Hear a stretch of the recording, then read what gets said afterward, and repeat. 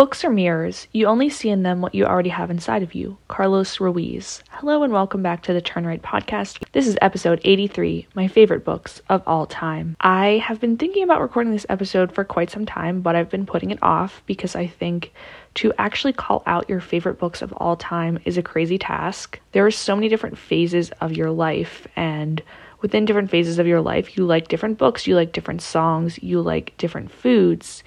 And that's what's so cool about life. You can be in a totally different phase, from year to year, from month to month, even from week to week. And you can experience so many different things and call them your favorites or dislike something and then have it really grow on you. And I think that is so interesting. So whenever I came up with this list, I really wanted to think about books that stood the test of time. I was very hesitant to put anything on here that I've only read once. I was also hesitant to put things on here that I only read as a youth and not as an adult. I know that at one time in my life, I absolutely loved the Twilight books. I was staying up late, going to the midnight premiere. I bought all of the t-shirts, all of the posters, and I just was definitely a part of the fandom, you could say. As an adult, I reread the book from Edward's perspective, Midnight Sun. I just didn't like it, couldn't get into it. I only read a few chapters. I thought it was so cringe. That is so interesting to me, how your tastes change from childhood to adulthood. I remember one of my English teachers always used to say in high school that when you read these books again as an adult, and she was referencing classic stories, you're really going to get a different perspective on them. You're going to understand them in a different way that you never did before. And as I am, slowly working through adulthood, I still sometimes don't really feel like an adult. I've understood what she's meant by that. I can honestly say, I love John Green. His books are great. They're all super meaningful, great characters. But can I say that any of his books are my absolute favorite of all time? I don't think so. Some Nicholas Sparks books have made me downright sad. I've cried my eyes out reading them, but are they my all-time favorite? Even though I felt such deep emotions while reading his work? No. And of course, I admire literary fiction like The Goldfinch, The Great Gatsby, and The Lord of the Flies. They're all so technically perfect, and they have such great themes that will undoubtedly stand the test of time. But again, are they really my favorite books? Probably not. And of course, there are stories from my youth like The Clique and The Babysitter's Club that once were my world. I was really defined by these characters and these stories. But they haven't made the list either. So let's get into what books I think have really stood the test of time, at least up until this point in my life. Number 1 is Anne of Green Gables. I truly loved this story growing up. I love it now. I'm obsessed with the Netflix series. I think it's so well done. It's my favorite series I've ever watched on Netflix.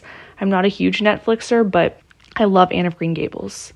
And I love it for a couple of different reasons. First off, I see myself in Anne. Anne has red hair. I have strawberry blonde hair. She's always been somewhat of a misfit with a big imagination, and she's a very romantic young woman, and I can identify with all three of those qualities about her. I love how intelligent she is. I love how charming she is. I love how much she cares about the world.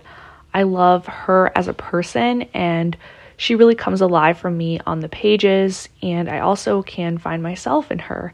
And when I can find myself in a character in a story, it's so exciting, and those stories stay with me forever. I can't always find myself in stories. I don't see myself as Daisy from The Great Gatsby or Jordan or, anyone from that story. I don't really see myself as Hermione in Harry Potter or Massey or Claire in The Clique. But I see myself as Anne, like I said, because she's a misfit, she's imaginative, she loves to read and learn, and she has this great capacity for adventure and exploring. And I relate to all of those qualities that she has. I've read, I think, all of the books in the series by Lucy Montgomery. There are several books in the series, and I remember reading them actually at different points growing up. Even I read them whenever I was younger, like, late elementary school, early middle school, and then I think I read them again in high school. So they've definitely stood the test of time for me, and watching the Netflix series has made me realize that. I also competed in forensics, which is public speaking and debate, in high school, and I read one of the pieces from the novel as one of my competition pieces. So I definitely have always kept this story with me, and if I have children someday, I know I'll definitely read it to them. I think it's just a wholesome, great story. The prose is also really beautiful. You can just imagine the countryside of Nova Scotia, this beautiful farming town, and getting these dresses and wanting to have the puffed sleeves and all of the romantic, quaint language that's used. It just definitely paints this picturesque world of the late 1800s. The second book on the list is Something Borrowed by Emily Giffin. I love this book. I've read it several times. It's definitely my favorite chick lit book of all time. Again, I find myself really resonating with the main character, Rachel. Rachel is this girl next door type. She's very intelligent. She's a lawyer and she's very successful. However, she's not happy. She is turning 30 and she does not have the life that she imagined she would have. By this age, she's very dedicated to her career, and that's something that I resonate a lot with. I feel very dedicated to my career. I do like the life that I have, but I don't think I'm a girl that's like all about marriage and kids, and I don't think Rachel is either. And I think that's really confusing for young women, especially at this time in our lives. But it's funny to me because I first read this book in high school, and I really resonated with it. It's like I always knew I was going to become Rachel. You know, I'll be 27 in August. I'm not married. I do have a boyfriend, but marriage and kids, it really scares me if I'm being honest. And I see other people from my small town getting married and having kids. And Rachel was from a small town in Indiana and from the Midwest, again, where people get married very early on. And there's nothing wrong with that. I'm not judging anyone. I'm just saying I don't think that's for me. And I think I always found comfort in Rachel's character. Rachel also feels that she is very unlucky compared to her best friend Darcy. Rachel knows she has the brains to be ahead of Darcy, but somehow Darcy's beauty and luck has always overshadowed Rachel.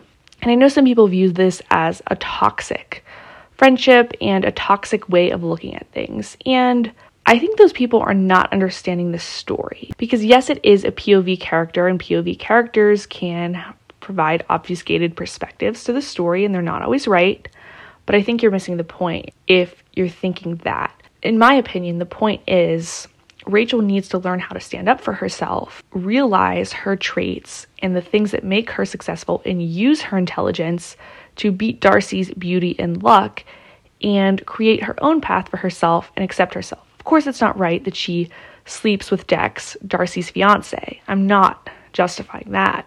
But I think it is unfair that Darcy has always needed to one-up Rachel, and Rachel's just been kind of flattened by that. So the story is like an arc of Rachel taking back her life and really coming of age. I think it's a great story about female friendships. I think it's a great story about coming of age as a woman in society and the expectations of marriage, kids, how luck, beauty, and career success all play into that. And it's a very complicated story, even though it seems lighthearted and Rachel is borrowing her best friend's fiance and it's about an affair. And there's a lot of materialism in the book, but I think it's deep and I really resonate with Rachel as a character. So Something Borrowed is like my comfort fiction novel. The third book I kind of forgot about, but I was looking through my bookshelf and I was thinking of books that were really meaningful to me and books that I really enjoyed. And that was definitely The Paris Wife by Paula McLain. I've also read this book twice, and I love this book because it tells the story of the lost generation of writers from the perspective of Hadley, one of Ernest Hemingway's wives. And I think it was really interesting how we see Hemingway and Fitzgerald and all these other writers through the perspective of this sort of discreet woman that's kind of in the background of things. So I think that's what makes the story really interesting to me. I find The Lost Generation really interesting and really romanticized, and I even have my own idea for a story that kind of incorporates all of them. But this book is historical fiction, and I think that, again, it's just a really fascinating topic to me, which is why I listed it so high up, but it's also well done and a different perspective. You know, we're not just seeing things through Scott Fitzgerald's eyes or Hemingway's eyes or, anyone else's eye or even Zelda Fitzgerald's eyes. I think by doing Hadley, it was, not as expected. And as a result, the story really stuck with me. Next book on my list is The Help by Kathryn Stockett.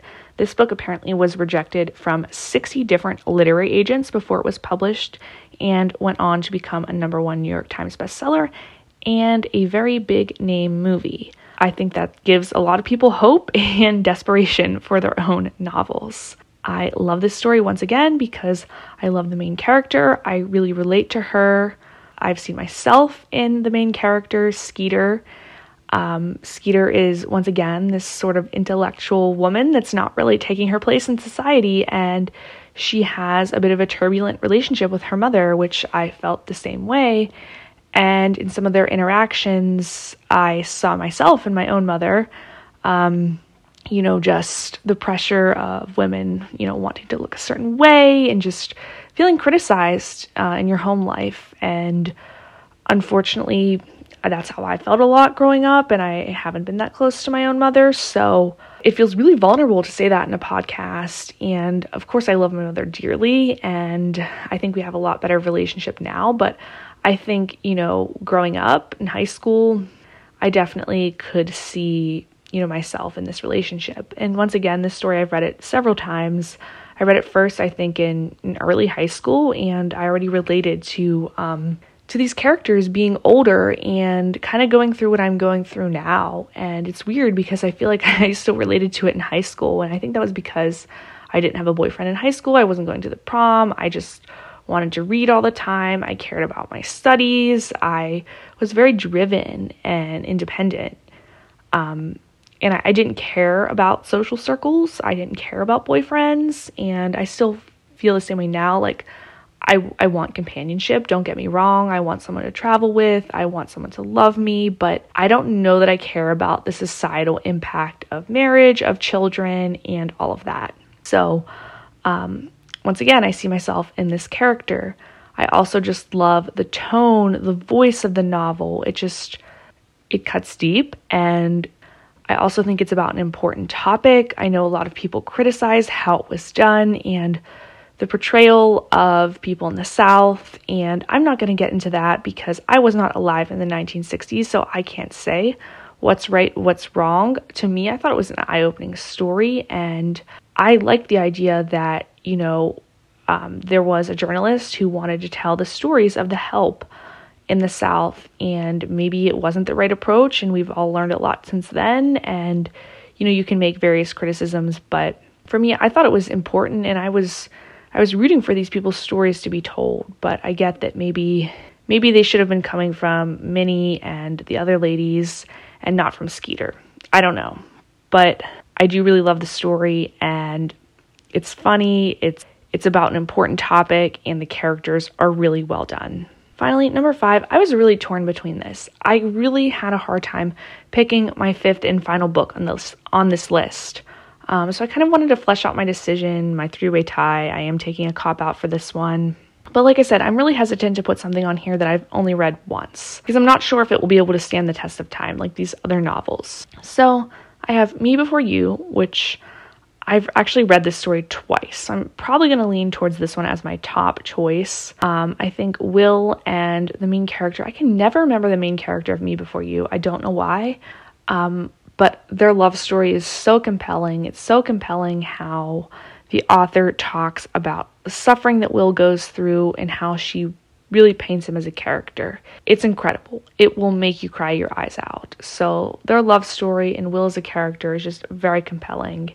And the protagonist also has a really compelling backstory, and she's quirky and fun, and I also think the story is voicey and humorous, and it's just a very emotional, well-done book. However, I don't see myself really in any of the characters, and I don't have like a super personal connection with it, so that's kind of why I think I was hesitant about putting it in my top listing. Secondly, there's The Girl on the Train, thriller by Paula Hawkins. It really got me out of my reading slump. I was in like a 2 or 3 year reading slump where I was not reading very much, and after I read that book, I got back on the train, if you will, and I started reading a lot again. That story was just so fast-paced, so twisty, great voice, and it just brought me back to reading. So I think it's definitely worth mentioning. I also felt a lot of empathy for the main character and her struggles with alcoholism. I loved how much detail Paula Hawkins put into the main character while also making it a thriller and super twisty and super fast paced. So I thought the story was just really well done. And of course, I mean, it was a #1 New York Times bestseller, hugely popular story. We all know that this book is fantastic. And it's definitely my vote for my favorite thriller that I've ever read. But once again, I don't find anything like super personal or super meaningful in a connection with any of the characters or the theme of the story. So again, I think that's why I was hesitant. And then we have People We Meet on Vacation by Emily Henry. I read this last summer, and I did feel more of a connection to the characters in this one, especially Alex Nilsson. I feel like he is the closest character I've ever read to my boyfriend. His quirkiness, just the softness and the way he looks at the world, and I can kind of see my boyfriend in Alex Nilsson. And it's funny because I was reading it and I was like, I'm in love with Alex Nilsson. I'm like, okay, that makes sense, right? So I think the story is just very cute and well done. I like the characters a lot, and I like the meaning of the story and how the protagonist is discovering herself through these trips. However, I only read the story once. I don't know if I read it again would I think it's cheesier and more cliched because I know what's happening. And I feel like the second time you read a story is really the test of whether or not you liked it. So I was hesitant to put this story in there because of those reasons. But anyway, those are my 5 favorite books of all time, give or take a couple, if you will. Let me know, what is your favorite book of all time? Can you possibly pick? If you can't pick, let me know your favorite genre by sounding off on this podcast. Don't forget to subscribe and follow us on Twitter. As always, keep writing, keep reading, and keep querying, and I will talk to you on our next road trip.